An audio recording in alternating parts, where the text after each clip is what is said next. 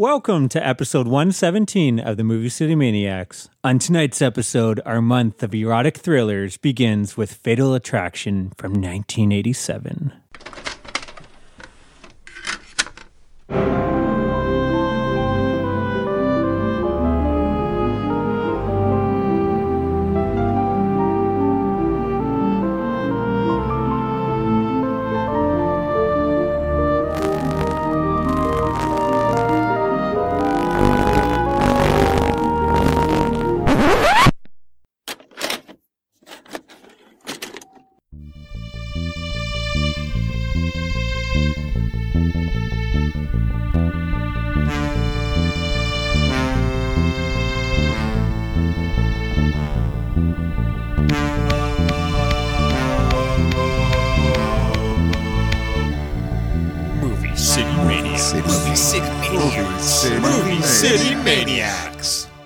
Hello and welcome to the Movie City Maniacs. I'm Maddie. I'm Adam. I'm Kyle. I wonder if we should do this more seductively, like hello and welcome to this February edition of the Movie City Maniacs. Yeah, I was kind of hoping you were going to seduce us with your voice, your hot radio voice. That was Maddie, the fog. Yeah, Bardot. I was going for, I don't even know who I was going for. That's what we should have did for this episode. Hot 10 radio voices, and like we'd be the top three, of course. Wolfman Jack. But then 4 to 10 would be the Casey Kasem. Yes, tonight, guys, we're starting our... Well, first, Adam is cracking his beer. Who's the guy who does a country road comparison to Garrison Keillor? Like, hello, me and my wife were taking a road, ride down that country road. I don't know. Are you doing Pet Sematary? No, well, actually, yeah. Speaking of, well, we can probably get into. Fred Gwynn's on is part of this episode. He seems like such a wasted. He's wasted in this movie. Yeah. Apparently, he had. We can get into it, but apparently he had more that was good. I love how though when you're thinking of hot radio voices, Fred Gwynn. Yeah, no. Well, I was trying to do Garrison Keillor from Country Companion or some shit like that. I don't know. What about Rush Limbaugh? Oh, ladies and gentlemen, welcome to the Movie City Maniacs. This is Rush Limbaugh speaking from. That was pretty good, right? Yeah. All right. I think we have different definitions of sexy radio voices. Rush Limbaugh ASMR videos on YouTube are going to be the latest Ladies and gentlemen, craze. this is me rubbing my mustache on the microphone. But we're starting off our month of erotic thrillers. We thought in honor of Valentine's Day, what better goes together than chocolates and crazy women or men, stalking married ones. We're going to start off tonight's episode with Fatal Attraction from 1987. Which was the biggest worldwide hit of 1987. That's crazy. What came like second place? Like 3 Men and a Baby. Yeah, like how insane of a year is this? Like two of the biggest grossing movies are Fatal Attraction with Glenn Close as like the female fatale, and I'm kind of glad we picked 1985 over 1987. I'll just say that. I think that has a little bit more promise. Right. Never, you always got to expect the unexpected with the Gutenberg when the Gutenberg is involved. You're always just like, can I get some more Gutenberg? Can I talk about the Gutenberg? It's all about the Gut. Good enough. Anyways, we just thought this would be a fun one. I believe it's a first time watch for all three of us. I've never seen it, no. Haven't seen and it. I think this is kind of like the big one that started the craze, so it kind of made sense to start with this one. And I'll say the whole month, all the choices, which we'll leave those as a surprise, but I've not seen any of these movies. I've seen one of the four. I've seen 2 of these, so we'll get into a great story I have about one of them.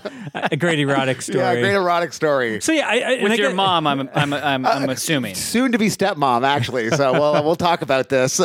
Something to leave you guys wanting more. And I should mention, I guess people may say like erotic thriller. It can be called adult thriller. What was the other name? There's erotic thriller, adult thriller, and sometimes they're grouped in with neo-noirs as well. Yeah. There was another name I can't think of right now, but it depends what you're... So if you're looking, you're like, that movie's not really an erotic thriller. I think it depends on what list. I found all these on one list. Yeah. And there's reasons why we picked them all, and we decided to be a kind of a fun group Glenn of Close is why I picked this one, right? Sexy Glenn Close. Which we'll get into later on. I guess before we jump into that, though, should we just talk about what other films we've been watching? Yeah. Yeah. You want to go ahead? Sure. So I've been watching this great show, Yellow Jackets. Have you guys heard about I've this? been wanting to check this out, actually. Like, I've heard good things. I want in. It's incredible. So it's about these group of girls who are this soccer team, and they're supposed to be playing the national kind of soccer championship final, and then their plane crashes in the middle of nowhere, and now they have to fend for themselves, and there's all this kind of like grisly... Is it like flashbacks? Told like weird flashback? Yeah, so then you go back to, you're now in the present, and the people that are the survivors are dealing with it, but it's very much a puzzle box mystery kind of show where you don't know why this is happening. It's got Christina Ricci and Juliette Lewis and Melanie Linsky are the three main adult leads, and they're great in this. Awesome. All the kids are really, really good at mimicking their adult contemporary. But it opens up with this scene, so this isn't a spoiler, but it opens up with this scene where this girl is running through the snowy woods, and then you can hear these howling, and it's really kind of like creepy, and it gets your heart pumping right away. And then she falls down this pit, this like secret pit, and then it's some ritual where they're now eating her. And This sounds insane. This is like the opening of this whole goddamn show. So this doesn't involve. It's not nature gone amok with killer Yellow Jackets. Isn't No, the Yellow Jacks is the team name. Yeah, I figured. Is this Still sounds good though. a reimagining of Now and Then with Christina Ricci? Well, isn't that Rosie kind of O'Donnell? funny? Yeah, so Rosie O'Donnell's going to play the grandmother version of her. Nice. So yeah, we just finished the season. I'm going to give it 8.5. Oh, that good, eh? Yeah, I've heard great things about this. I watched a movie called Old from M. Night Shyamalan the other night. I can't believe how insulting this movie was to me. I almost bought this today. The concepts are so After good. you saw Maddie's Letterboxd Such review. a cool idea. What a cool concept. But like the acting was so abysmal, and like how they explained everything. Like it's almost like a 3D spoon was coming Does it out have to any feed actors that you know? It's got the main kid guy from Hereditary. And like he was good. There's a young girl who played. I don't want to give anything away, but there's a young teenager that's fairly decent, but like they're not giving him anything to do. Right. It was so, I don't know.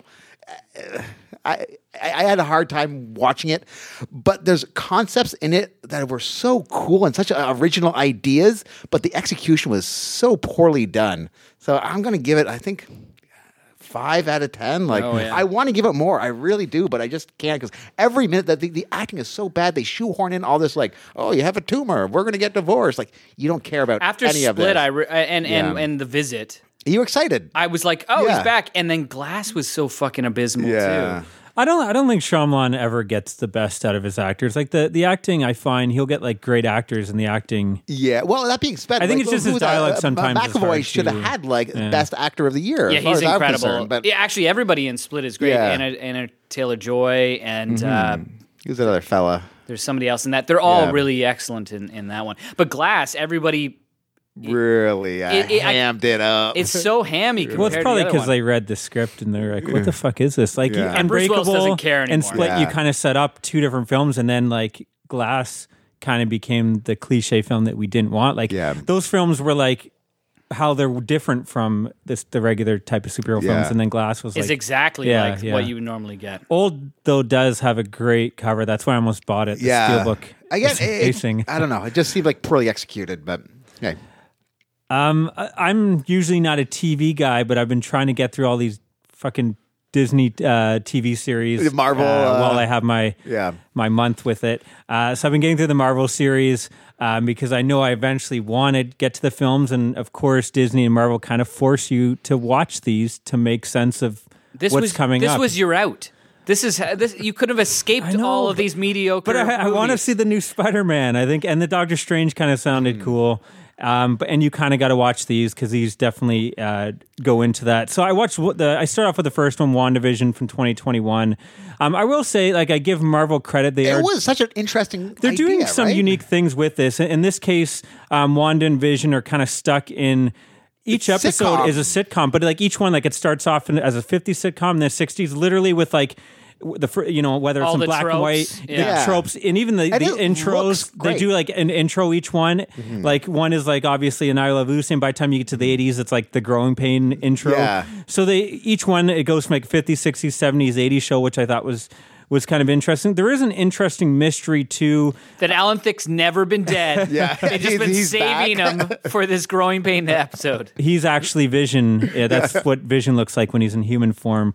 But no, it's there's this interesting mystery, and I think they do a good job. Like there is some kind of real emotion there because she's dealing with, Vision is dead. Right from the beginning, she brought him back. She's controlling all these people. So is she a villain? Is she just fucked in the head after everything that happened? She starts creating kids. And all this can't end well because we can't end with all these people being trapped in. So it did hit some emotional beats. Like I admit by the ending, like they kind of got me. The problem and what I really struggle with TV is you have to watch 5 or 6 hours to get to that point, and I don't think you needed like the first 2 or 3 episodes outside of setting up that it's a sitcom and you get 1 or 2 moments where something is off. Yeah. Nothing happened in those episodes. I didn't need to. That's what I enjoyed about those. this. Like, I thought that was kind of cool to watch, like an I Love Lucy episode with like superheroes. Like, but they're doing like these weird like ticks of like that was odd. I have to say, this is the only one that I've been mildly interested in watching. It's because it's such a weird concept that actually works. Like the Loki one, I don't care. But the worst part about this is when they stop doing the sitcom, they turn it into like this is what's actually happening. See, I disagree. I actually enjoyed it more than because I feel like the sitcom thing is fun for a bit. Like I think it's like that's fun. They nailed this. How these beats that you're used to. That's fun for 10 minutes. I don't need 40 minutes of that. I think like they were only like a half hour, weren't they? Like I think it's kind of weird. They're like 30 or 40 or 50 minutes, but then there's 10 minutes of credits. Yeah. But either way, like you didn't. I don't know. Which you watch. I had such a problem with this because they had shitty grips. Yeah. And you'd go, who is that grip? Hey, you know what? Alex P. 8, I'm not watching you ever again. Go to IDMV and just rip some grip apart. No, they have these 10 minutes of credits, and they have like some of these episodes have like a half hour like a Easter egg, or some of them actually have like a plot point that you actually need to watch the next episode for. Like, but they don't tell you what's going on, so you have to wait 10 minutes of like this bullshit.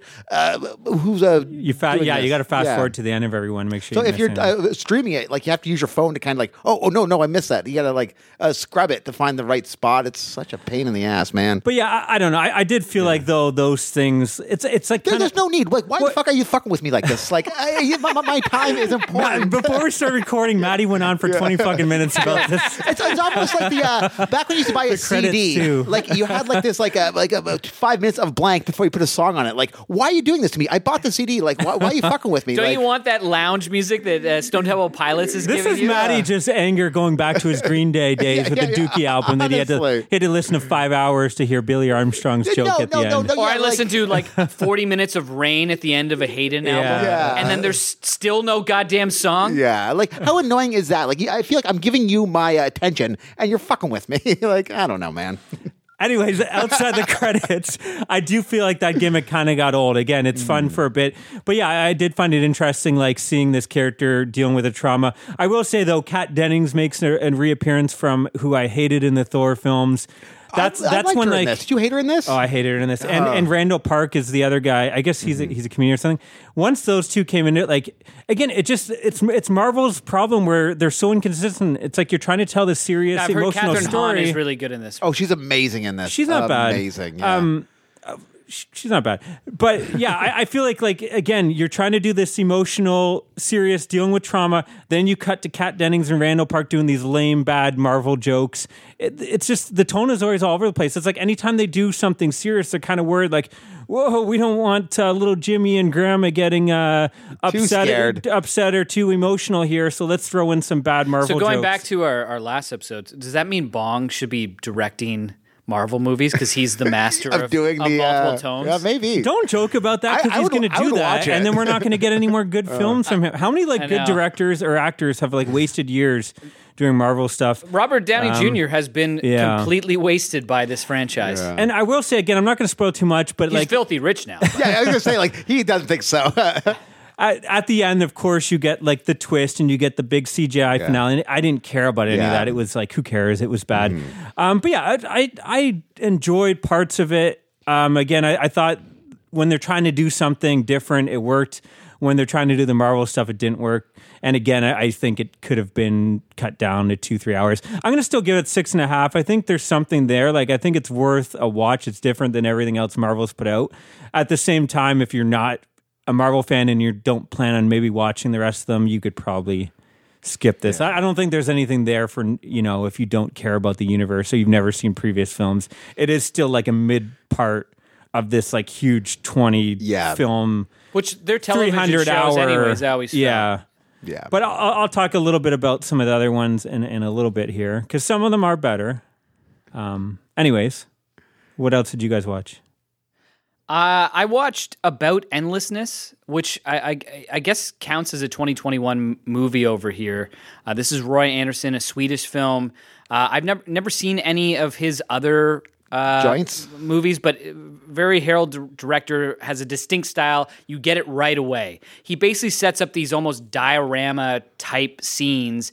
I guess he's got a lot of experience in commercials. But Swedish commercials, like for like IKEA and shit like that? Like probably very high end. Yeah. So everything looks incredible, but it's all these existential kind of setups. This one opens up where there's a guy holding this woman. He's this regular looking guy holding this woman. It looks like a religious pose, and they're floating in the sky. It's beautiful, but it's also kind of like got this weird humor always there and tragic. This one's supposed to be a little bit more melancholic and less humorous than some of his other. So Kat Dennings isn't in this Kat one Dennings as a comedy. Randall Park, hilarious. Yeah, he really made it. Really great. Anyways, it took me a second to kind of get into the wavelength, and halfway through, I kind of went, well, what is this adding up to? Like these random stories, or there's like God narration going on. Sometimes it doesn't seem to like have that much depth, but then it adds up and adds up and adds up. And afterwards, it was so poignant. Like I've thought about it all week, and I wonder, I will go back, and I think it'll be even more kind of affecting when I listen to it again. So I'm going to give it 7.5. Like I think I did struggle at times with. What was this called? About Endlessness. Okay. Sometimes it seems a little impenetrable. The style, but it's so unique. No one else. I've never seen a movie like this at all. Are you now going to church every Sunday? Yeah, Did going you question to church. your place on earth? And what does it all? What's the meaning of it all? What does it all mean? Yeah, so I speaking of awesome art house movies, I watched the Forever Purge.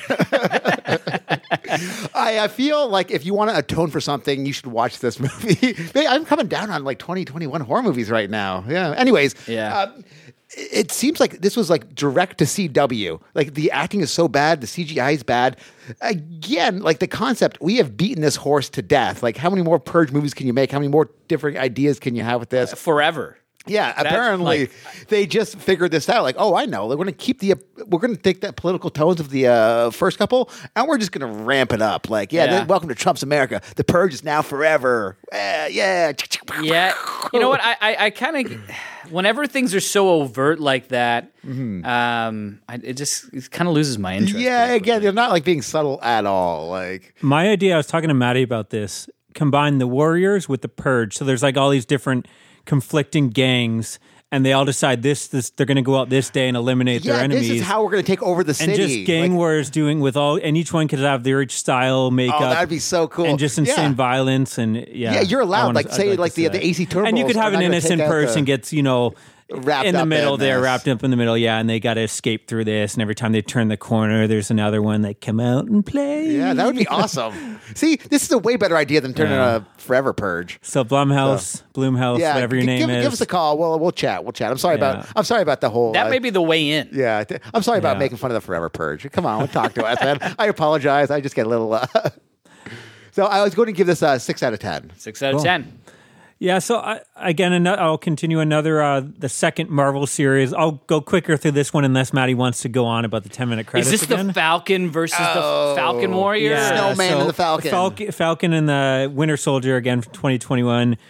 Again, at least they're trying something different with the series. In this case, they're tackling like poverty issues and like race issues in America. Like it's all about Falcon like doesn't want to carry the shield, and there's a lot of shit that America did that that the shield represents, and you learn about some black soldier that had the formula and they pretty much ruined his life. because he was black instead of a. Is it a bit more like serious, or is it like? Yeah, so this one it does fall. It is a little bit more serious. I love The Winter Soldier. It's my favorite Marvel film. Yeah. This is the one I was most excited for, and probably the one I was most disappointed with. Right. So that's interesting. Wyatt Russell, Kurt Russell's son, and also he was from Yeah. Everybody Wants Him, I believe. Yep. Been some stuff. He's proved himself to be a good actor. He plays the new Captain America because when Falcon turns down the shield, he takes over, and he's kind of like this great he's a hero, but you love to hate this guy. Like he's a dick and he's cocky and he just doesn't feel like he should he get should the be spot. Captain America. But they do some interesting stuff with him. He has probably the most interesting arc and what he becomes, which I thought was interesting. I'll just spoil. I'll say there's a great scene where he's just got the shield and it's just covered in blood and he's dead and maybe some bad things. So that was kind of interesting. I think the witty banter between Anthony Mackie and Sansa. what's the Sebastian Stan? Like I think that was kind of fun. San Sebastian is what I wanted to call San him. Sebastian, yeah. The relationship with those guys is kind of fun. So all that stuff is what I liked about it. But then everything else, like here's the biggest problem. These guys are not Chris Evans as Captain America. They're supporting actors. They feel like supporting actors. I never got that same, like I just didn't care. I don't know. You don't get that same impact that Chris Evans Captain America had. And let's be honest, Falcon is a lame fucking superhero, right? Like a guy that flies around. He's a winged he has no dude. powers. Like that's fucking lame. It's Like Batman. Yeah, but Batman's smart, no, but right? Batman's like a badass. I know, I know. got money. I just wanted to get you guys. Yeah. Wait, is that- Batman doesn't have like these stupid bird wings. Like, come on. No, I don't he's know. got that bird cape. Yeah. It's cooler. Let's not. Batman's a badass, okay? But then the villains they have, okay, they're going to make up with villains. Baron Simo comes back and he's actually got the mask. But then they kind of do nothing with him. He's kind of more of a joke than a threat. And then so the main villains are these guys called the Flag Smashers, which like try to say that with a straight fucking face. Flag smash. Jesus. And like they're trying to do like, which again could be interesting. Well, where they're it's trying to be like 1966 Batman at this point. Like it seems like they're trying to do something interesting where these guys again aren't your typical villains. There's like a gray area. You kind of understand where they're coming from. I guess when the switch happened, all these, all the people disappeared, so all these people in poverty could now take over these new houses and jobs and stuff. But then all these new people come back, so these people get thrown on the wayside because get usurped? It's like, well, the guy's back now. It's his home. You can't keep it anymore. So there's some kind of interesting things they do with it. But again, like you just don't care because he's like the lead character. You need some Jeremy Renner in there. Yeah, right. Well, everybody loves Jeremy Renner. I may talk about that later, but it's just like they're just like the lead of the team is like this ginger girl, and I just never got much of a threat. Like I don't know. It's like these lame people wearing masks, and they just don't have. I don't know. The one thing Marvel always struggles with is villains, and this, was no different. I just didn't care about them. So, anyways, he almost threw up there. That wasn't a burp, everybody. He's not drinking this He's week. disgusted.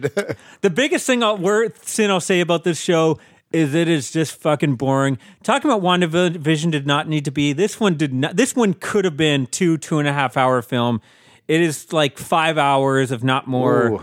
It's like they stretch shit out. You could have again. You're tackling that is the one thing. issues. They aren't that much longer than the actual movies. Yeah, but like That's 2 hours the is still the enough, movies right? were the movies were a half an hour too long. At Yeah, least. or an maybe hour even too 40. long. Yeah. They were already too long too, but these are like really stretching it out. So yeah, there's some stuff in there, but I 5.5 out of 10. I did not dig this one. Yeah. Ugh. So I watched the Card Counter, which I believe Maddie also watched because I did. he gave it to me from the library, and I have returned it. Oh, attaboy. Thanks, man. So yeah, this is You didn't get around to watching the Forever Purge, eh? After my glowing review. I did not watch the Forever Purge. I almost watched that one instead of the Card Counter. So this is kind of, I guess, the Paul Schrader renaissance that's taking place. Started with First Reformed. Paul Schrader, known in a lot of circles as a writer of Taxi Driver and Raging Bull, but also had a pretty big career of his own doing the remake of Cat People, American Gigolo, Blue Collar, Hardcore, lots and lots of movies. Yeah. This one stars Oscar Isaac. He is so good in this, He's right? so good in this as as kind of this mysterious figure who's a gambler. You get to know his backstory, like spoiler. Oscar Isaac, another guy that is now joining the Marvel universe. Oh yeah, he's doing the Moon Knight. He's in the lead of their next series. Yeah, just he already wasted a bunch of years on the goddamn Star Wars movies. Well, that's all I kept thinking about. There's funny because someone posted a clip and it's like they asked him, "So if after Star Wars, if they wanted to use your character for another a Disney Plus series, would you do it?" He's like, "Nope, no way, nope." And then it cuts to like him. Yeah, so this is our new Marvel series on Disney Plus. I got money a great talks. bunch of money. Like, okay, come on in. It's too bad because the guy is freaking so good great, and he's great in this movie. He is so like controlled, but like there is like a intensity behind his eyes, and like, the way he speaks is like, oh man, there's something bubbling underneath that surface. He's having to have this crazy routine of a life. He's basically been imprisoned at some point for something that he did while he was in the army. Yes, that's as far as we'll probably go there, and it's been intense, like when they do his backstory as well. Those scenes. Oh, it goes on forever. Like you follow us down this hall, and this hall just keeps going and going. You're just seeing all this terrible shit happening as you're following this panoramic fisheye view of this. Very interesting, like that. I don't think I've ever seen those two combinations, like the fisheye and this panoramic thing, where it feels like you're in this endless corridor sort of vibe. It also stars Tiffany Haddish, Ty Sheridan, and William Dafoe. I will say none of the back characters really had as much to do. No, even this. Tiffany Haddish. Like I usually find her charming, not so much in this. She's having to play everything too subdued. Yeah. So instead of like, okay, you're gonna play this more relaxed, she kind of just plays it boring. Yeah. Unfortunately, most of the movie is Oscar Isaac, and he's great. I think there's a depth of the character. I do like how the commentary about the U.S. military kind of complex that was pretty dope. Is pretty well done. The ending, I don't want to give anything away, but do you feel it was like a tit for tat situation, or was it just like a tit situation? I think like I watched this, like I don't know what's happening right now. Like, oh yeah, you know what I'm saying? Like, I don't want to be too cryptic about this, but there might I think there's probably something that goes back to there's this kind of like it culminates with William Dafoe, and Oscar Isaac kind of having a final showdown. Yeah. So it just seems like, and it pans away and just here, and you're like, What am I hearing? Like, is this? It gets your imagination running wild, but you don't know exactly what is going on there, and a lot of time passes. I love how they showed time passing. Anyways, I'm going to give this one 7.5. Yeah, I think I gave it 7.5 too. Actually, yeah, that seems not that high. Yeah, I just thought, didn't you really love First Reformed? I love. It's not First Reformed. It does. I don't think it has the depth because in First Reformed, all the side characters, they're side characters, you can feel like Amanda Seyfried in that one. Yeah. You really feel for her, and her character's so well drawn. Even was that fella that she was Bernie? Is it not Bernie Mac? Cedric the Entertainer. Yeah. He's great in that one, and feels like a fully fleshed out character. And the whole thing ties together. First Reformed, I absolutely adore. This one doesn't quite hit that high, and I don't think it hits the existential questions as much. But you enjoy seeing him like go play cards, which they don't really touch the cards that much at all. It's just like, he just plays cards. But I like how they also are honest with how cards, basically, to win at cards, you just have to play a lot. It is so... Card games are so boring, but movies about card games are so fucking awesome. Yeah, right? And this one tries to split the difference. It occasionally goes a little bit too like, Molly's game. Yeah. But anyways, I kind of that's the only reason I wanted to watch it. Yeah, the cards are still good. Like they're more interesting. And I follow a few people that are card poker players that are also movie critics. They're rounders, is what you're calling them. And they do not. They can't take any poker movie because they're all so garbage. And this one is no different, I guess, from them because once they get into the exciting card stuff, they're like, "Fuck all that. That's not how it's done." People always hate everything. But you can't make a movie about a card game because cards are so fucking boring. To be good at poker, it's just a relentless slog. Yeah. I don't have another Marvel series. I'll talk about maybe some more on the next episode, but I did watch one more Disney series that's a little bit more exciting, but I'll try to, again, quickly run through it. Darkwing Duck! From 2019, The Mandalorian Season 1. Now, everyone that I know, I guess I know a lot of Star Wars fans have been like bugging me for years, I guess for 2 years now to watch this show. So I finally threw it on. I only saw the first episode weirdly, and I actually really liked it. It's actually a... Yeah. And then I lost the subscription. I think it's great. I mean, I didn't mind the last couple films. I didn't hate them like everyone else, but I had fun with them. I guess I'm at the point where I don't expect much out of Star Wars, just entertain me. And I think this film does. I think this film does better where, like, if they take characters or Easter eggs. You're calling this a film, which is sorry. You really know you're serious about this. Sorry, I'm getting mixed up. No, but I'm saying like from the other film, though, they take like characters or Easter eggs from the original trilogy or whatever. Whereas like the new film would kind of take them and reuse them.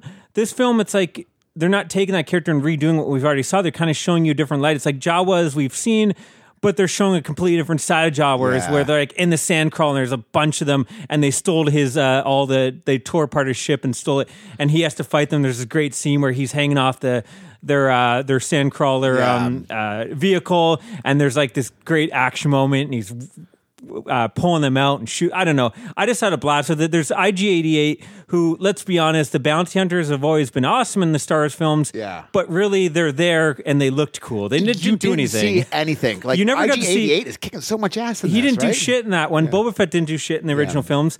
And this one, it's not IG-88, it's IG-11, but he looks like IG-88. Yeah, but it's awesome finally seeing like how this droid would be a great bounty hunter, and you're seeing it and you're like, oh yeah, that makes sense how he could like turn quick, like showing him kick ass. I just had a blast with all that. There's a great throwback episode to I guess Star Wars was based on somewhat Seven Samurai, and there's an episode like that where he lands and he has to help the farmers.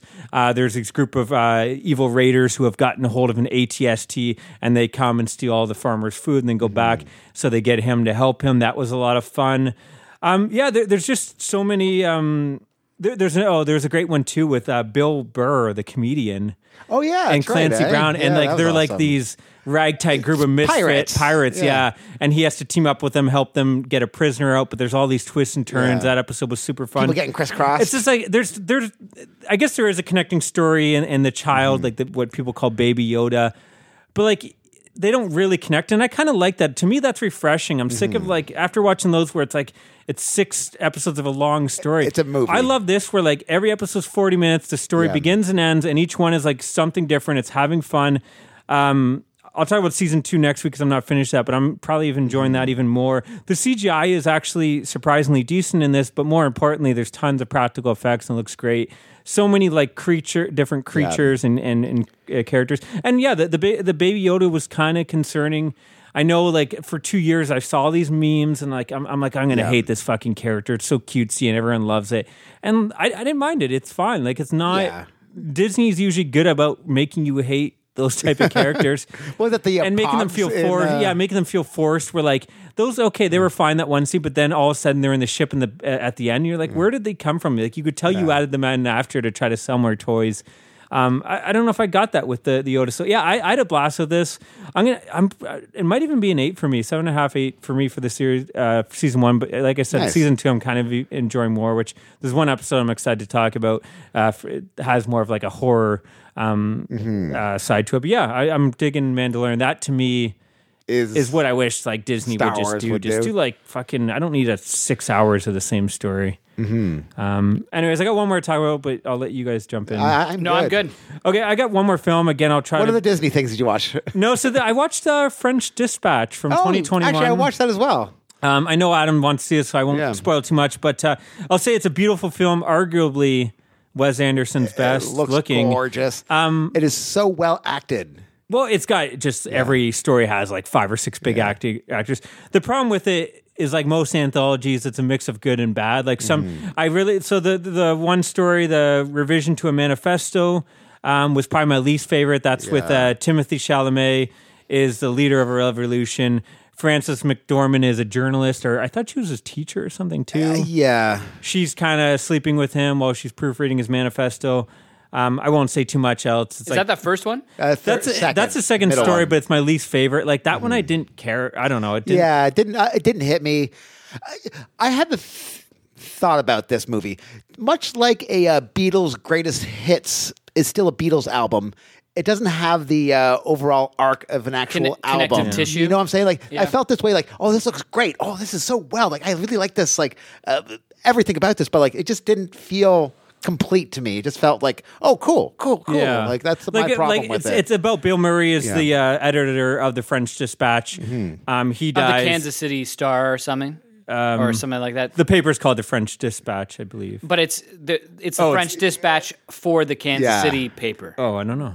Yeah, it's had a weird intro like that. But he dies, and then so they're going over, and each like story is like a segment in that paper. So like one is like Human Owen interest. Wilson has a quick They're all one human where interest he's like stories. talking about biking or Well, he talks about the city that they're in, right? and it's like a Yeah. quick one. The Chalamet, I guess, is what was that one supposed to be? Is that the politics side of the paper? Yeah, I don't know. There's one, the art side of the paper, which they go into Benicio del Toro's this killer. He murdered someone. He's in prison, but he happens to be a great painter. And Leah Sado is a guard. She's sleeping with him. And Adrian Barbeau is the rich art dealer who finds out about his Adrian work. Barbeau. No, Adrian Brody. yeah. I was like, what?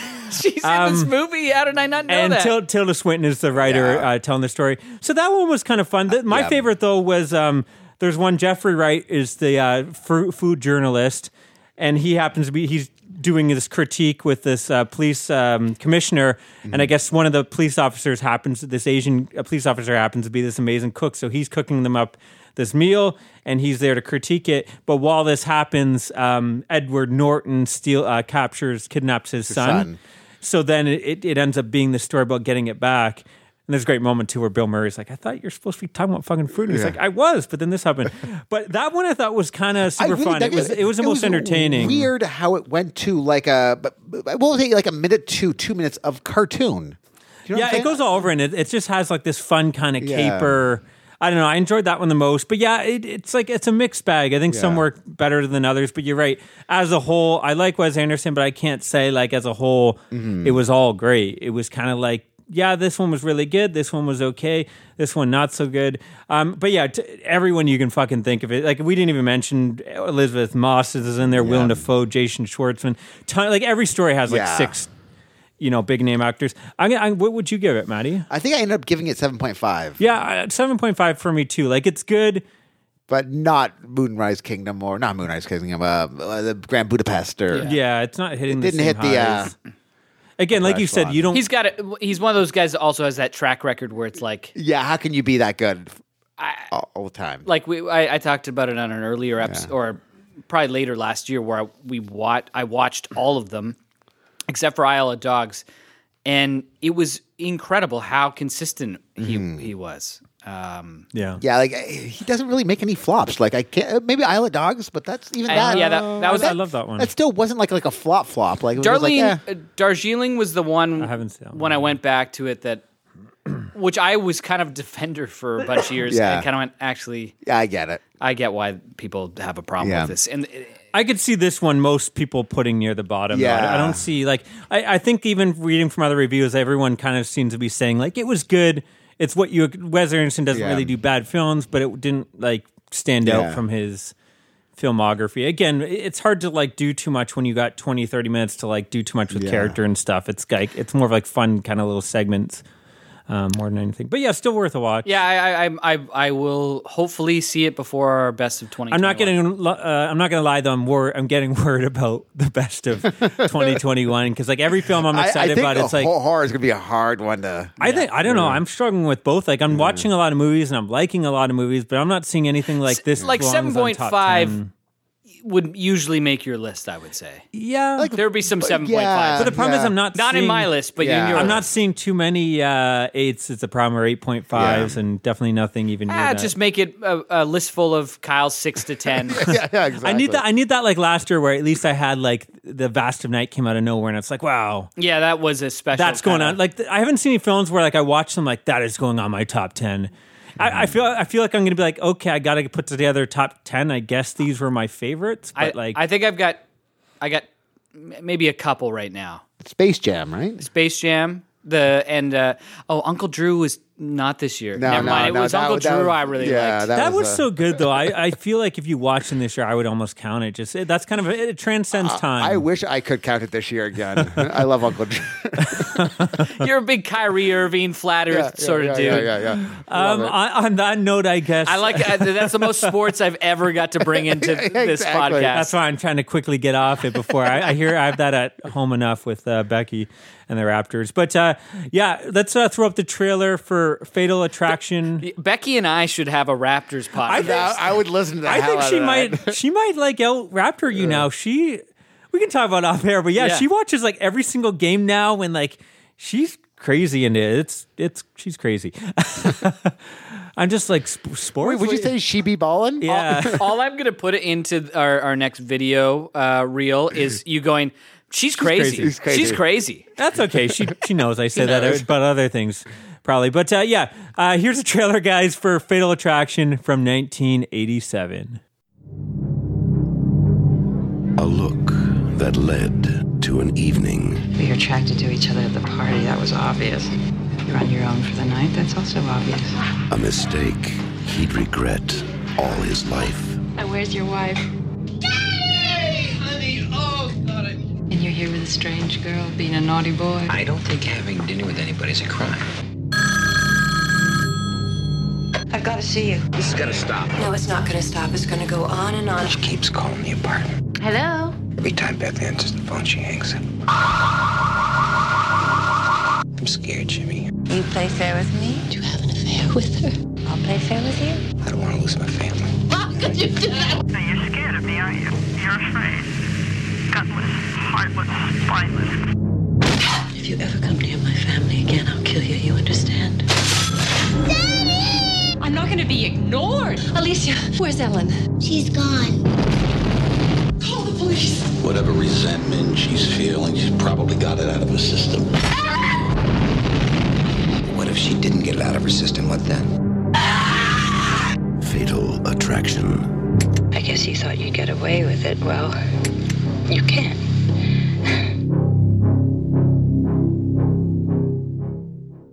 A married man's one-night stand comes back to haunt him when that lover begins to stalk him and his family. Yes, we're talking about Fatal Attraction from 1987. Starring the horn dog himself, Michael Douglas. Yeah. And sex symbol Glenn Close. Let's just get this off. Yeah. Because I need to talk about this.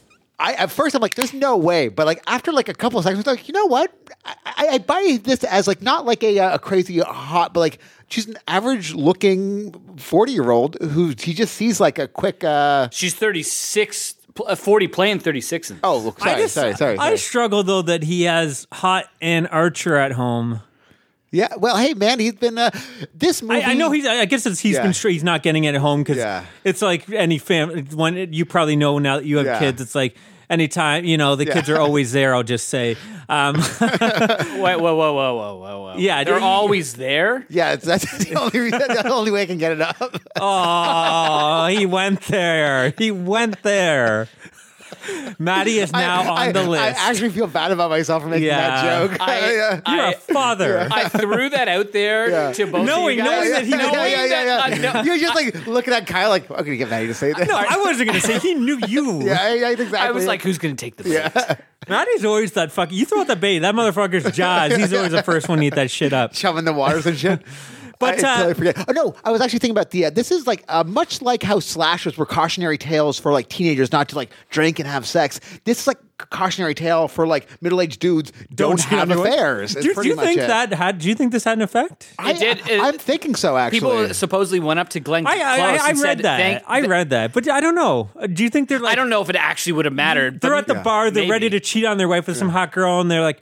They got her home. Like, wait a second. Wait. Your hair's frizzy. Yeah, wait a second. She's turning on like the Schlitz light in the background, and then it's back on. Turn it off, back it on.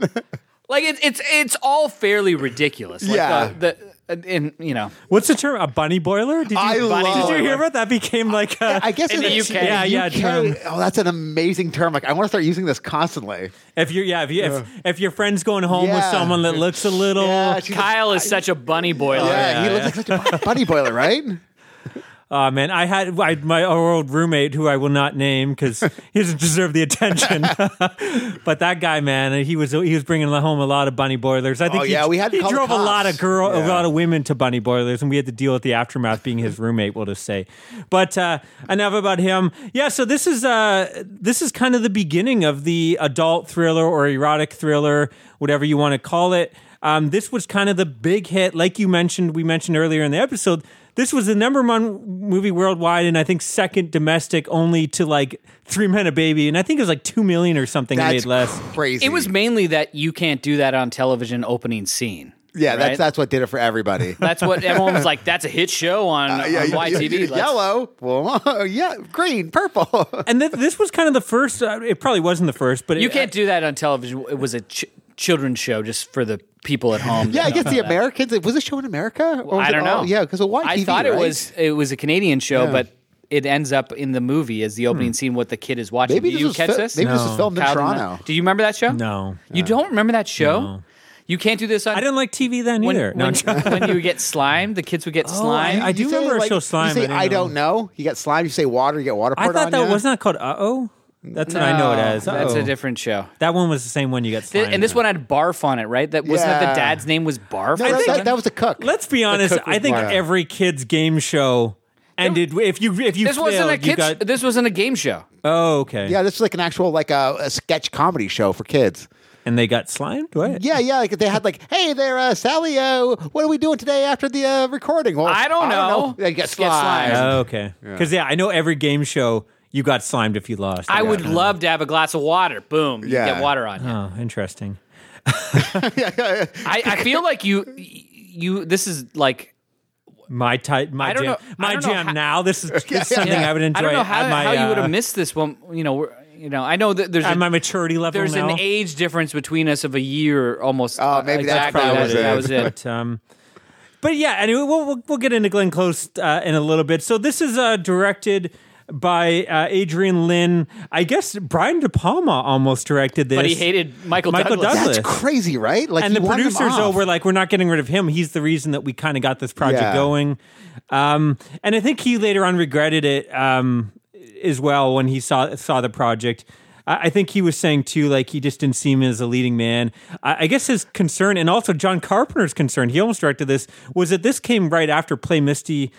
For me, the Clint Eastwood film, which is kind of similar, Yeah. and they were kind of worried it Isn't was that like 71 though. Like, when Yeah, did it's this early play- oh, 70s. so it's way yeah. So But what- it is almost the exact same story. Yeah. Even the That's still, Madam, like that's a 10, even the Madam Butterfly stuff is in 16 Play years Misty later. For me. Yeah. Okay, yeah, I didn't realize that was. I read that and I'm like, okay, I thought it came out a couple But years I think earlier. probably It was like I'm surprised he didn't get sued. To be honest with you, for like, a guy like Carpenter, he might have been like, well, Yeah. why am I remaking Play Misty for me with Yeah. another name when it probably when I liked could do the thing. No, and you probably liked Clint Eastwood. yeah. Yeah. Well, Who wants to piss off Clint Eastwood? yeah, But he remade the thing, and I think the thing with From Another World was one of his favorite movies. Yeah, but that's 30 years later. yeah, I think too. What I read is both of them also Howard thought. Hawks is dead, right? Yeah. Like by that point. yeah. Who's really gonna? I think they both thought the ending was too downbeat, which we'll get into. Which ended up, most people agreed. We'll talk about that, which because they end up changing that. It's written by James Dearden, who didn't do too much. I saw he did A Kiss Before Dying, which is kind of a similar adult thriller, but not too much that's still to me. As we mentioned, Michael Douglas is the lead here. Dan Gallagher, who is the hot kind of lawyer who his wife. I always thought this movie was about. So, I'm not saying like it's any better if you get drunk. You're like, oh, I slept with someone. I was drunk. I didn't know what I was doing. But I thought there was something like that. It's like, no, he's like completely sober. Just goes. Oh, yeah, he just wants. He's to, very it's like- complicit. And, Yeah. and, like one of my issues makes with the him- movie is actually how they make Glenn Close into so much of a villain, like a I was Hollywood thinking villain. about that. She kind of got like, okay, not taking advantage of, but like, she's like, all right, well, I'm gonna fuck this guy, and maybe we're gonna have a life together. Like, I could say one night stand, but the fact he goes there the next day and like takes his dog with her, like, oh wow, this is something serious and There, shit. and what ends up like, Yeah, we'll talk about it, I guess, Yeah. in a little bit. In a little bit, but like, Yeah, he's not. he's a fucking slime ball. Oh, yeah. in more than just being a sleaze. Yeah. Yeah, they're both. They both. I mean, I think she goes further with it, and I think it gets to a point where it's like she's obviously lost it. But you're right. Like he's definitely not innocent here. It's not like he does a one night stand and she becomes crazy. It's like, no, you're a douchebag and you're paying for your sins in a sense, I guess. But yeah, Michael Douglas in the 80s, he had a fucking string of hits. Like, Because I was looking at he's Gordon Gekko in this. He's Like, making Wall Wall Street Street. at the exact same time. I was actually wondering on and that, off, actually. on and off. 1 week on Wall Street, 1 week on he Fatal looks, Attraction. and Yeah. he's kind of looks exactly the same. He kind of has the He same is. temperament in this. He's shooting them both at the same time. You can't change your look. Curious how like close they were because he's and Gordon he's Gekko. coming off of Romance in the Stone, Jewel of the Yeah. Nile, which are kind of fun films. He followed this up, I believe, with Black Rain and War of the Roses. Like, that's a nice, like, I think Yeah. Black Rain is a fucking masterpiece, which one day hopefully we'll cover. Totally underrated movie, but that's a fucking kick-ass movie. And then, in the 90s, he comes back he does Basic Instinct, another adult thriller, probably one of the other bigger ones, Falling Down, The Game. Like, he just had this, and then he comes back in the 2000s, does like Traffic. And then he disappeared for a bit with Wonder his, Boys. And, yeah. he had his tongue or throat cancer, whatever it is. And then now he's back with fucking, I mean, not great, but he's doing the Ant-Man films. Like, I was like, has he done much? I'm like, oh yeah, wait, he's in all those films, right? So he seems like Can't imagine those 10 films years. without him. Money never sleeps, baby. Money never sleeps. But yeah, apparently Christopher Reeve is one of the male actors that turned down his role. You'll find, like, I'm not going to name them all because both of these parts, it is. tons Dennis of actors Quaid, and actors. Bill Murray. Yeah. Like, these are people that... Well, that's weird because I heard that Glenn Close was actually Gilda Radner auditioned for it as well. Which, like, Yeah. how, Well, the how producer- different would this movie if Bill Murray and Gilda Radner got this? What's Like, funny though, like, wouldn't that be an insane movie? what I didn't get is the producers originally didn't want her for the role because they didn't think she was sexy enough. Yeah. And some of the people they were looking at was Barbara Hershey, okay, and Gilda Radner. Like, is Gilda Radner a sex symbol either? I don't think so. I mean, I'm not saying these women are ugly. Don't get me Yeah. wrong. I'm not being that guy. But like, I just didn't know Glenn Close apparently wasn't, right? Like, she had to prove that to her that well, she I could think Glenn do this Close part. was mainly doing kind of... matronly roles, right? and more hippie sort of... Yeah, like she's in the Big nature Chill, roles. which I fucking Yeah. love, one of my favorites. But I just never saw her, and I kind of looked up and because Becky, I watched this with her, and she's like, was she known as a sex symbol? Like, has an interesting look to her, and she's right, like she has something about her. But then I started looking up. I'm like, I don't know. Maybe in the 80s she was, but No, I guess this was like, she had to really earn this role because people didn't see her as it. either. But she wanted it. Yeah. She wanted it bad, and she wanted it. I'm glad she kills this. Like, even Oh, though she's not like the woof amazing in boom, this. she's like, oh wow, there is something about her. You kind of like her, and then you're like, oh wow, there's something in her eyes too. That, like, oh yeah, Yeah, like when they're hanging out at her apartment and just like having spaghetti or whatever, you're like, she's smart and like he's busting his balls about the M. funny. Night Butterfly or whatever the fuck it is that they're listening Madam to. Butterfly, Yeah. which was Maddie's old nickname Yeah. in the band. Madam I used to be a little cocoon baby. But no, go on. Other women, Sally Field, I guess, was a big one, but she turned it down because she's worried that the role would like hurt her career. It was too like villainous, I guess. Antagonistic, yeah. Tracy Ullman, Miranda Richardson, Deborah Winger. So I think those were the serious ones. I think Elizabeth Shue possibly as well, but she had to turn it down. Adventures in Babysitting. And then Olivia Hussey from Black Christmas. She was apparently offered the role, but when she got to the scene, I'll just say with the rabbit, she's like a big animal rights activist, so she was like, no way. And then it wasn't really up for it, but Sharon Stone is one of them that tried out and didn't really get past. If you look at like who tried out, apparently there's like every actress you could think of at the time, but I think those were like the main ones that were actually in contention. This was based on a true story, right? Or have I just read this wrong? No, I don't think Oh, so. I thought it was based on like an actual true story that like the girl was actually still like found guilty for murdering the guy's wife.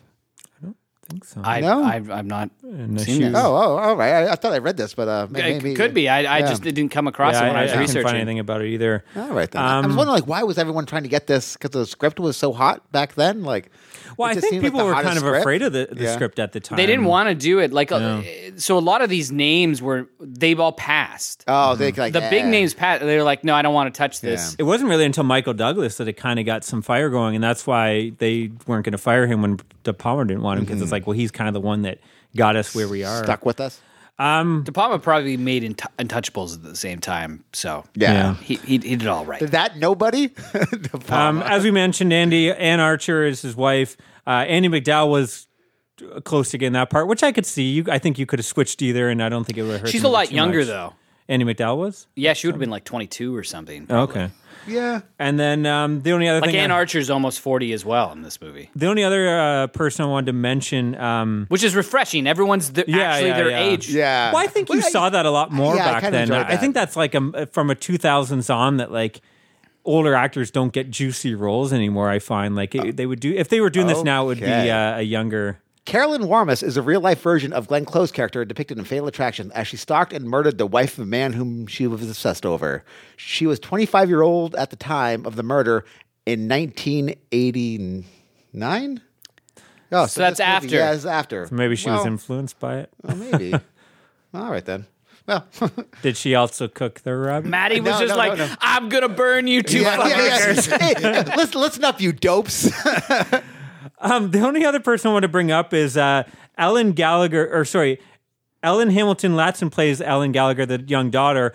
But I didn't realize that's Ruby Sue in Christmas Vacation. It looks nothing like the young girlfriend. Well, and what about the babysitter? Yeah, I was about to bring that up. I'll bring it up as a cameo. Yeah. But sorry, one other little thing is this is also the actress from Monster Squad, and Ashley Bank from Monster Squad was up for this role, and she actually I think got the part, but she turned it down to go do Monster Squad. Oh, awesome! So she made the right decision. In Monster Squad, yeah. She's got more of a memorable, role.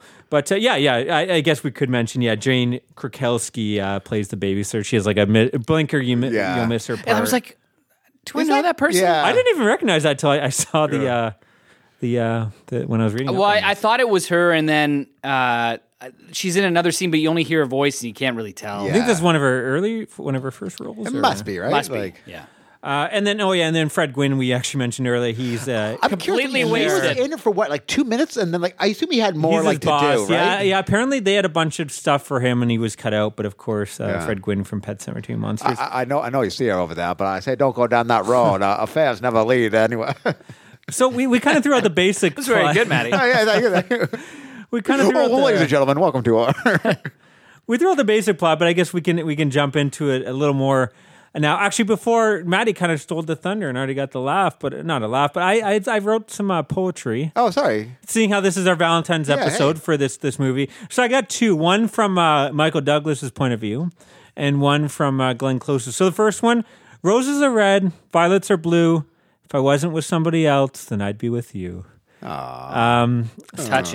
And then Glenn Close's roses are red, violets are blue. Of course, they all have to start with that. Yeah.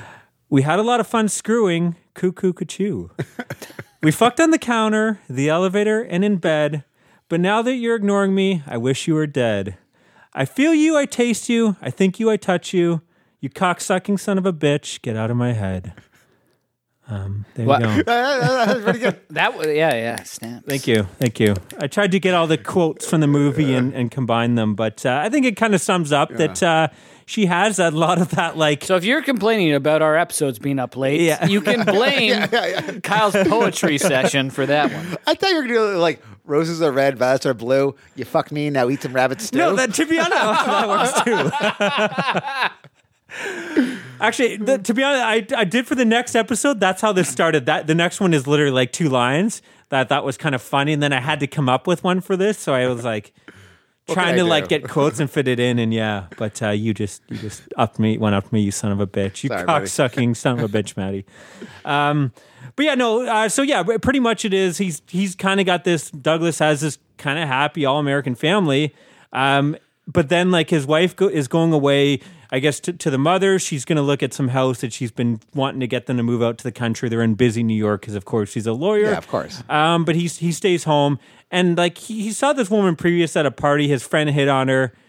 He kind of apologized for his friend hitting on her. Friend gets a death stare. Yeah, which again, I was kind of questioning that. Like, I get the impression it's not like she. I don't know. I get the impression that she's kind of the flirtatious person at the party, and she's probably been with a lot of men.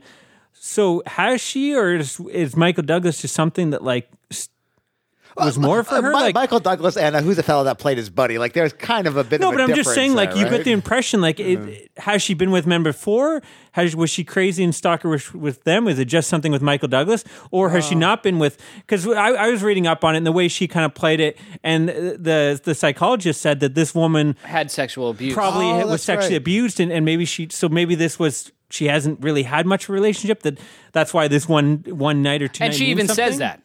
She says that, like, I don't sleep around. This isn't nothing to me. She puts it on the. But it also table. seems like I don't sleep around. But hey, you're married. Let me jump in on that pretty quick. Like Yeah. it seemed like I also I think felt that was kind of. It seemed like this is a problem with the movie. Yeah. for Yeah. me, is the characterization. I think Glenn Close is giving everything you need in terms of her performance to have this multi-layered character, and the movie fails her constantly. Where it's like just trying to be like, oh, I can see why he'd want to hang out with her. She seems pretty cool. I could see why he wants to go home with her. Like she's up for anything. Oh, now she wants to.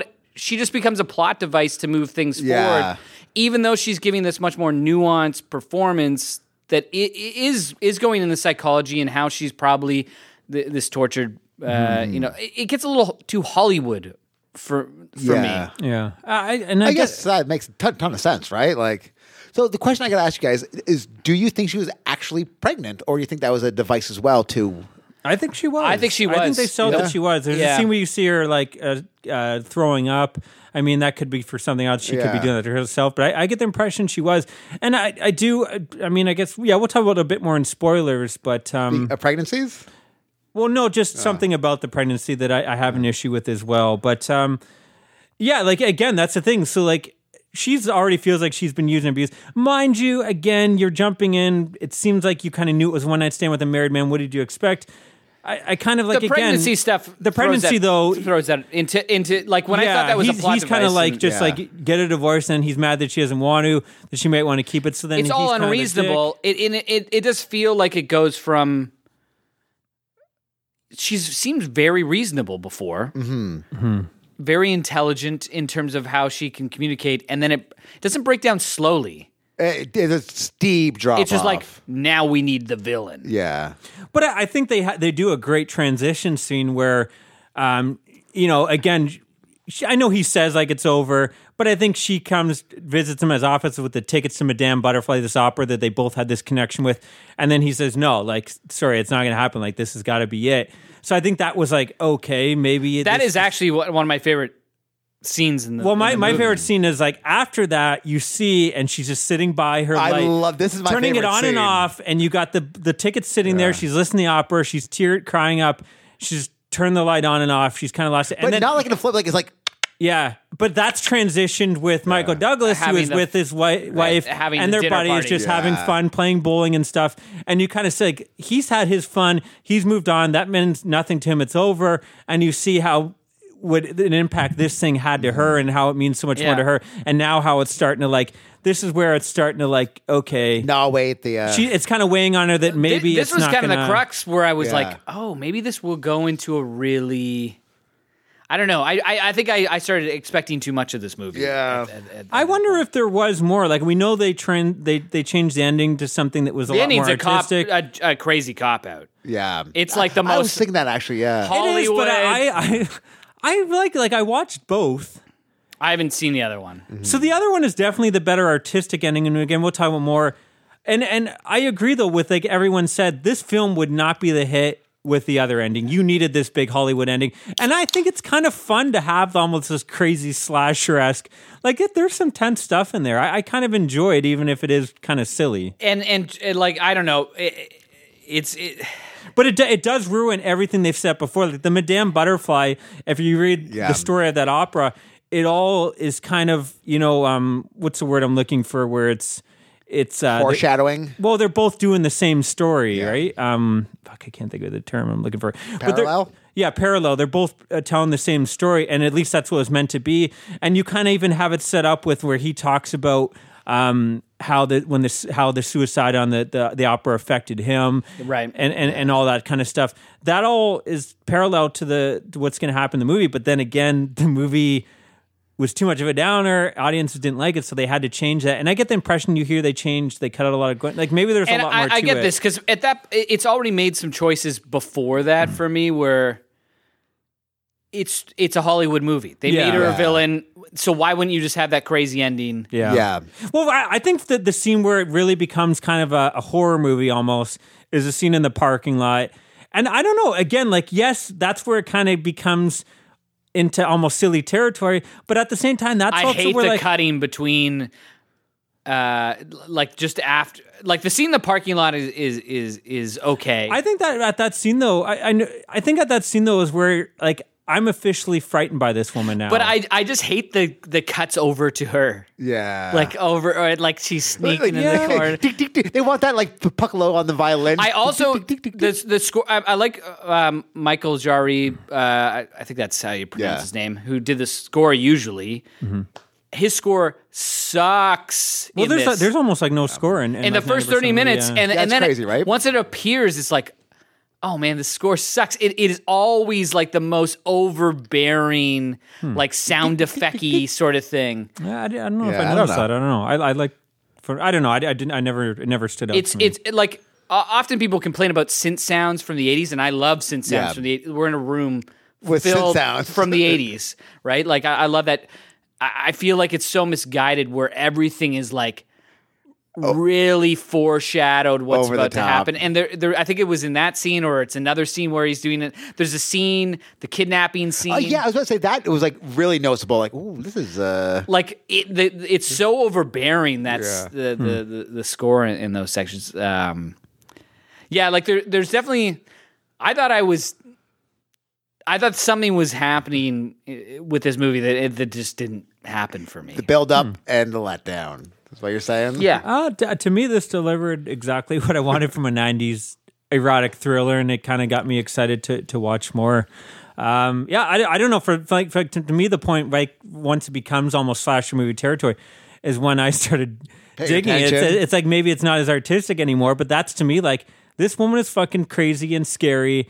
And I'm afraid of her. Up to that point, I wasn't. I think they just afraid of her. I think it would be better if they didn't try to make her anything more. Then, I feel from like the it's get-go, she was somewhat crazy. insulting. If she was just a crazy person, it's a movie, but they're trying to make her this multidimensional person, but failing her massively in the second half. I don't know. I thought though they checked in and talked, and they said no. People would do these kind of things that would get to the point. Because I know the rabbit scene still for her. But the way it's framed is always that there's just one side, she's bad, Michael Douglas good.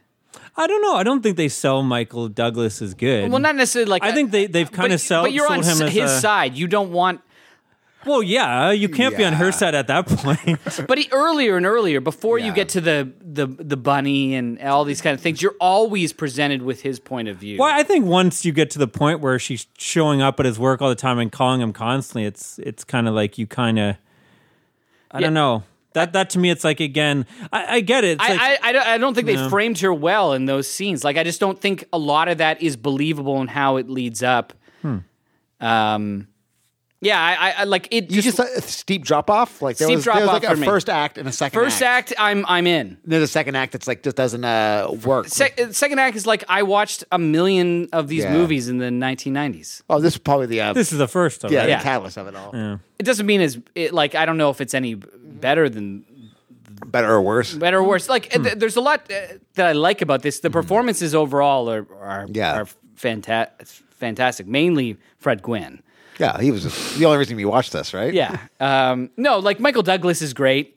You can feel how horny he is, can't you? Well, I will say the sex scenes in this were quite a surprise. Yeah, I was shocked how like Glenn Close, steamy they were. Yeah, like they're fucking He like in the banging her on like the kitchen counter with Counter the, and, like, And they're glasses going laughing, everywhere. right? Like they're in the elevator, Yeah. like. Yeah. Like they're not even they just could not contain them. I was just surprised. Like I thought you're going to see maybe a Glenn Close titty or something. It's like, no, you see a lot of Glenn Close and even Michael Douglas, a lot of ass shots in there. I don't know if you get any dong. We might see that in a later film that we talk about, a big celebrity's dong that there's a little spoiler there for if that's your thing. I don't even Death get of excited Smoochie. about, I don't but, are we watching Death of Smoochie? Is that what we're doing? Yeah. But yeah, I don't know. I thought they did a good job. Like I think this film kind of shows you, and you hear about all the time, like in real terrorist attacks or whatever, like how dangerous someone can be with a knife, especially when they don't care about their life or they're not thinking straight. They're not worried about what harm comes to them. Like people with a knife are fucking scary, man. Actually, the scene in the apartment near the end. Yeah. That was actually kind of well done, I thought. Yeah, Like, I thought it was actually like I was hoping that was going to be the end of the movie. Yeah. Well, I guess that kind of would have been with the alternate ending, right? We'll talk about spoilers. Yeah. Anyway, should we go into score? I'm just trying to before we get into spoilers. Yeah, I don't think I have anything else here. The only other thing I wanted to add is, I guess, Kirstie Alley, who was considered for the role as well. She actually she provided a tape of a woman that had been stalking her husband, Parker Stevenson, and I guess they actually reused some lines from that's that this woman crazy. said. Like, so yeah, they tried to, I guess, make it as real as possible. real as possible. Yeah. Yeah, we can give our. What would you give it, buddy? I really enjoyed this. I'm between a 7.5 and 8. I might go 8 on this Going one. 8? I'm going to go 6.5. Like there's a lot wow. I like about this movie, but there's a lot I had. I was going to go kind of issues. 7.5. Yeah, I thought it was actually well done. Like, better than I thought it would be. 'Cause I watched this movie second, so I was expecting. Yeah, I skipped ahead. We're going to talk about next week and watch that one first before this, just because of how we were passing around Kyle's Blu-rays of this. Yeah, like I did like a lot of this. I think it was exceeding expectations that I was really, as everyone, I've mentioned a couple times in the first half, and then. I just felt let down by the second half of the movie. I felt like the second half was so fun, man. Even the shit at the home, like where she's fucking stabbing her leg. Like, that actually was kind of badass. There's a lot of I don't know. I enjoyed all that, man. like she's great in it. I just felt. I don't know. These are. I think you're expecting too much, maybe, from these erotic thrillers. No, I was just expecting like a consistent movie. Like I just felt like it's a tonally kind of I didn't off. feel that, other than I think maybe the ending. I mean, maybe she goes a little too far parts, but again, I don't know. The very ending is hilarious and not good in a good way. Oh, I disagree. Like, Well, let's get talk into about spoilers. Yeah. So here's we'll put the time at the bottom if you don't want to have the ending spoiled for you. Skip ahead. Let's jump in the spoilers. First, let's talk about the alternate ending. I kind of want to hear what Radam has to say about the ending. yeah, like okay, so she's in the tub, and I kind of go, fine. She's in the tub. You know she's gonna jump out. Everyone call This is that. like slasher 101. So I'm thinking, not this movie. Please, not this movie. This ending already is borderline. And then when she jumps out and then gets shot by the wife, I actually went, this is stupid. And I yelled at the screen. Why though? I don't get that. What's wrong with it? You know she's gonna jump Why? out. How long is she down there? For a couple minutes, people can jump out. Yeah, but it's jumps out in a fury of rage and all But that's insanity. again, like Maddie said, that's like every Slasher fucking 101. slasher movie. That could have been Michael Myers. That could have been. Like, if this was a slasher movie, I guess, But it is. like, this there's is no kind of like rules. this is kind of taking it does turn into a slasher movie the second Yeah. half, and maybe that's why I don't like it. But Yeah, I think that's what it is. I think all these erotic thrillers are kind of like that, right? They're all kind of a little bit. You're watching it for the sleaze. You're watching it for the. But the first half the of tension. the movie, like there is some tension in those individual. My favorite scene is that office scene. I get more tension out of that than any What of the office scene? where she comes to the office and they're sitting down at the Yeah. table and she's trying to get them to see the movie, and he's in a low voice like, This isn't happening. This isn't happening. play, I think, We're isn't not it? going to see. Oh yeah, the play. Sorry, the play. We're going to go see the opera, and that scene was awesome. I think but already previously when they're fucking on the elevator and all that, like I don't know. To me, like you already kind of are not expecting an artistic masterpiece. I'm not here. I saying think it's supposed to be artistic. I want real tension, and all the other stuff seemed cheap, seemed Hollywood, seemed like rote, like. The ending was like, Okay. I didn't even know there was an alternate ending, and I was like, something is But fucked you with said this. like when he comes to the apartment to attack her, I guess after So the I'm thinking kidnapping? like I thought that was going to lead up to something, and Yeah. and is it supposed to, Kyle? Well, no. So in the alternate ending, it ends. He leaves that, but she again it follows the Madame Butterfly. The opera is a sailor falls in love with this Asian woman, I believe. They have a kid, but he has no plans. He doesn't love her. He goes find someone else, but decides he wants the child. And she says, "Okay, you can have the child. Just I want you to come see me one more time." And she kills herself before Right. she gets there. In the movie, he leaves after this. And he's home with his wife, whatever. And then the cops pull up and he's like, well, what's going on? Did they catch her or something? Because he goes to the office and says, you got to do something about her. Like, she's gone crazy. She abducted my daughter. She's dead. She slits her neck with the butcher knife that he held. So his fingerprints are on it. So her ultimate fuck you is that she's going to frame him Oh, that would have been a great ending, actually. for the murder. But But then it goes on, right? Like, well, no, the whole end from this, the whole thing is about 8 minutes. It's pretty short, and then he says he gets arrested, and he says to the wife, call my lawyer, get my lawyer on the thing." He gets taken off in the car, and as she's going up to find the lawyer's number, the tape is there that she sent him, and in that she says, like, if you leave me, I'm going to kill myself. So that's kind of the evidence showing that. see, that sucks too. Yeah. Like, but if it ended with her just with a big fuck you, Yeah. Like, that'd be an ending like, yeah. Yeah, all right. but we're not going to get that. because I don't know Even there are this parts- ending, like I get it. I think That's this ending that's not the works biggest better, hit of but I America. enjoy. I'm glad that we got the ending that we got. I think that ending might have worked better. It works better for the story they tell, but I would have missed I actually not having like all this going stuff. through and the wife finding the tape or what. I would have hated that even more. So I like at that point.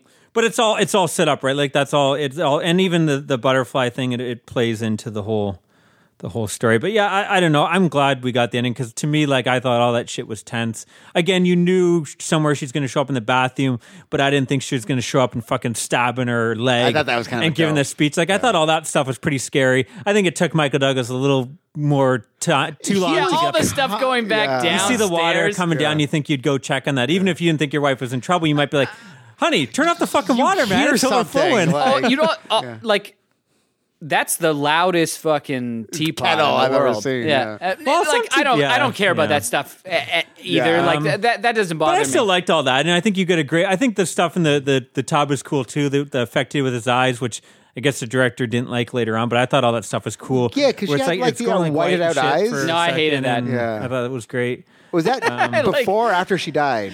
I did like It's like in the it's when it's like while he's strangling. it her. is totally like a slasher. Like it turns into like a slasher movie for a second, and everybody on this show knows my. So Not surprising. apparently, I was reading that I guess because when they reshot this, she actually was pregnant during that last scene. I where she did. was Oh actually, yeah, like, died. and was really guilty. Yeah, afterwards. because she actually got like a ear infection, a throat infection from being drowned for a whole day's shooting. I hadn't seen Glenn Close, I don't think, in that much. For such a big actor, I was Yeah. thinking about, like, what have What I you've seen actually her? seen? And it wasn't much. And for me, she's the highlight of the movie. Oh yeah, for sure. Oh, I don't know. I really Well, like. I guess. Are we Fred done? Gwynn, yeah, Are we I done? Are we done with No, spoilers? I want to Okay. talk about that scene with the bunny. Like, I did not see this coming. I thought it would be the dog for sure. Like, I thought, like, Yeah, I every was time I saw surprised- that dog, I'm like, ooh, I hope that dog makes it. Well, like, up to that point, she had been fucking with him, right? yeah. But that's the first time where now she's fucking with the family. Yeah. Like, and that's pretty. Like, that's pretty fucking dark. Like, That is Yeah. crazy. killing dark. the kid's like fucking bunny. Pet. Like for no apparent reason other than like fuck you guys. And even like the kidnapping of the kid was like really weird too, right? Like that's another scene that I like. I hated the montage between what's her going crazy and her having a good time and trying to find the daughter, and then they're on the roller coaster. I like that. That's probably my like low point of the whole movie. Yeah. I like that a lot. Apparently, though, Glenn Close did really fight for the ending. She almost was like going to be like, "Fuck you." I'm not filming this because she didn't want the ending, but she agreed, and they all like Douglas is the one that was pressing for the. I think she agreed. Like I've read the quote. It's almost kind of begrudgingly. Like, yeah, this is why it's a hit. Yeah. But she's right though. Like, would anyone be talking about the film? Like, would have been the beginning of the whole adult thriller? Would have it been number 2 domestic, number 1 world? No. Like, if you ended with a fucking suicide. So it's the commercial ideal. Yeah. To me, like, I think if you take away that ending, I don't know. To me, you kind of need that ending. That's the punchy ending you needed. I mean, without that, it's like you're. Well, people leave adrenaline fueled and well, yeah, like the rush. Again, I don't want to watch a fucking character study. I wouldn't be watching this film over and over again if it's a character study. I want like this fucking fun kind of slasher movie. I'll be honest, I'll never watch this movie again. Yeah, and if it was a character study, you'd probably say it was your favorite film that year. Well, I don't like. No. 3 Men and a Baby. Like definitely. I think if it followed, you would want some depressing, long fucking cycle, not like this long depressing watching this woman break down and like no thrilling moment, no acid on the car and all this crazy shit. Yeah, right. You would want for me, you would want First Reformed. I would much rather watch First Reformed. Like again, there's a lot. Whereas me, like my problem with First Reformed is like, where's the fucking ending? Yeah, like ambiguity is art. Like for me, cinema is more feeling. Like TV is more like fiction. Yeah. So I don't need things wrapped up in a bow. Like television, you kind of you should wrap things up in a bow. You've got enough time. It's like a novel. Yeah. For me, cinema always has that other feeling. Like for me, like even if this movie follows the things I want, it's probably 7.5. It was never going to be like more than that for me, but I just felt like cheated. Like, oh, they're setting up this movie. I'm now into this way more than I thought it was going to be, and they went somewhere else. 6.5 is not a bad movie. No, I just struggled that.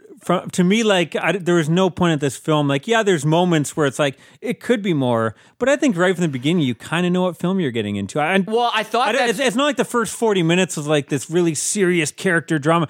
I think there's like right from there's but throughout. I think they'd start cheating things where they'd start playing it more sides, and like for me, it was more ambiguous in terms of Glenn Close's character. You have all these great scenes. Yeah, something's off about her.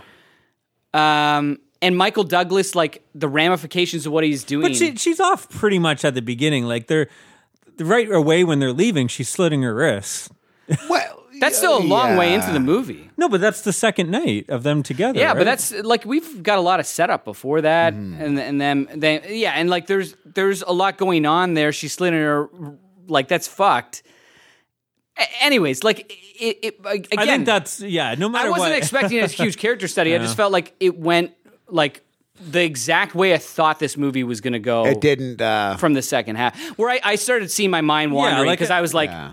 Again, I guess I went in knowing this is a Hollywood blockbuster, the adult thriller that started it all. I had no idea that it was the number 1 movie in America. I didn't know it was that big, things. but I knew it was like this and Basic Instinct were the two that started this whole. Well, I guess it's definitely this because Basic Instinct. Yeah, was like 4 years later. Yeah, but I knew this was like the big one. Like when anytime you think of the adult thriller, the rock thriller, it's like these two. And maybe that's just like my. Own expectations of like playing against me as I'm watching a film. But I don't think it changes it. Like I now don't go, oh wow, like now that I know what it's about, like that's gonna. And for the film we talked about, we're gonna talk about next week. Hopefully by that film, and maybe the 3rd and 4th film, you know what you're into now. I think we tricked you, and maybe you thought you're getting a little more of this. Technically, we're doing the slashers that we wanted to. They're just a little bit more like the people having sex are just a lot more older. A little more cheesecake for you. Yeah, it's just older actors Where's having the sex summer instead of camp? teens. But yeah, anyways, I guess I think we ended spoilers a long time ago. Is that it for spoilers? I Or think do you guys so, have yeah. anything else to say? Yeah, that's good. Trivia I decided we already talked about, but yeah, budget $14 million. It made $320 million. So Fucking it's fucking crazy. insane. That's insane. Hit. It received 6 nominations at the Academy Awards: Best Picture, Best Director, Best Actress, Best Supporting Actress, and Best Adapted Screenplay, and Best Film Editing. It didn't win any, though. It was Who was the nominated. supporting actress? Anne Archer. Oh, yeah, that makes sense. Yeah, there's been a play based on it. They tried to do a TV series with the Mad Men writers actually behind it, which to me just sounds fucking How? stupid. Why would you do a TV series? Like, I don't need this stretched out Yeah. any longer. But of course, they are doing it again now as of, February It's going to be a 2020. movie or a TV A TV show? series. Of course. It's going to be on Paramount Plus, and Leslie Kaplan is going to play the Alex Forrest. I do not want to see this story stretched out. I think it's definitely... Even when, like Lizzie Kaplan has the chops, but How can you turn this into maybe a 6-series arc? I don't know. You're going to stretch out the set up the sex and then the stalking. Yeah, I don't know. I think it. Or maybe set it up like a Jim and Pam will they won't they for the first 2 seasons, and then the third season is them romantically involved, and then That's actually that's a genius sort of. that's how you got to do it. That's how you got to do it. Yeah. Take on The Office. Yeah, I don't know. That's all I had for trivia. Do you guys have anything else you want to add, or I don't think. are you guys so. excited to continue? Obviously, Adam, we know his thoughts, but I am I'm looking forward to the next 3 movies. So I'm not it hasn't dissuaded. You're not hating them. You're kind of enjoying them, but you're not. These are not hits for you necessarily. Yeah, this was I'm glad I saw this because it's a blind spot. I assume this is going to be the best of the 4. Yeah, that's what I'm thinking. guessing. Again, Yeah. I haven't seen. I don't know. Maybe Hand that Rocks Cradle might be up there, but who knows? I'm thinking this is going to be the best of the 4. Yeah. Who knows? Yeah. I'm trying to have an open mind about all these. I can't wait till we get. So I guess we can spoil. We are covering next Consenting Adults, followed by The Hand That Rocks the Cradle, which is maybe the least erotic, but there's some stuff in there. And then we're going to end on Color of Night. The most erotic. Which is the most erotic, and I think the winner of many Razzies, considered one of the worst films of the year, so I'm kind of excited about that one. I have not seen that one. So. Yeah, for me, all of I've seen 0 of these movies. I am looking forward to watching them all at least once. But yeah, I think this why maybe I also got excited about this one. I was like, well, this is maybe like the neo noir subgenre for you that kind of goes in, that not necessarily a subgenre, but this could be a movie that I would group into noir in general and rewatch, maybe as part of that. I think line. that the one we're going to talk about next has maybe more noir vibes. Yeah, probably. I love the condescending laugh. Oh man, I can't wait to talk about that one. Anyways, I think that's it. Then this is the first of our erotic thriller month in honor of Valentine's Day. Nothing says love in cheating on your spouse with Little bunny stew. Yeah, some bunny stew. Yeah, well, you can get a hold of us on Movie City Mix. We'd love to hear your thoughts on this film, maybe recommend some more films. Adam may not check out the rest, but I want to see more. I'm kind of digging all these. I know there's one called from 80s that I almost chose called They're Playing with Fire, which just sounds insane, and maybe I'll try to fit it in our What We're Watching section. But give me give me what you got. I want them all. So send all your Valentines to Kyle and Adam and me at moviecitymaniacs@gmail.com. Or Movie City Maniacs on Instagram. And I kept on jabbering on, but I mentioned Facebook. Yeah, Search Facebook, Movie City Maniacs. We're on their group page. We'll be back with some Consenting Adults. And thanks for listening, guys. Stay sexy.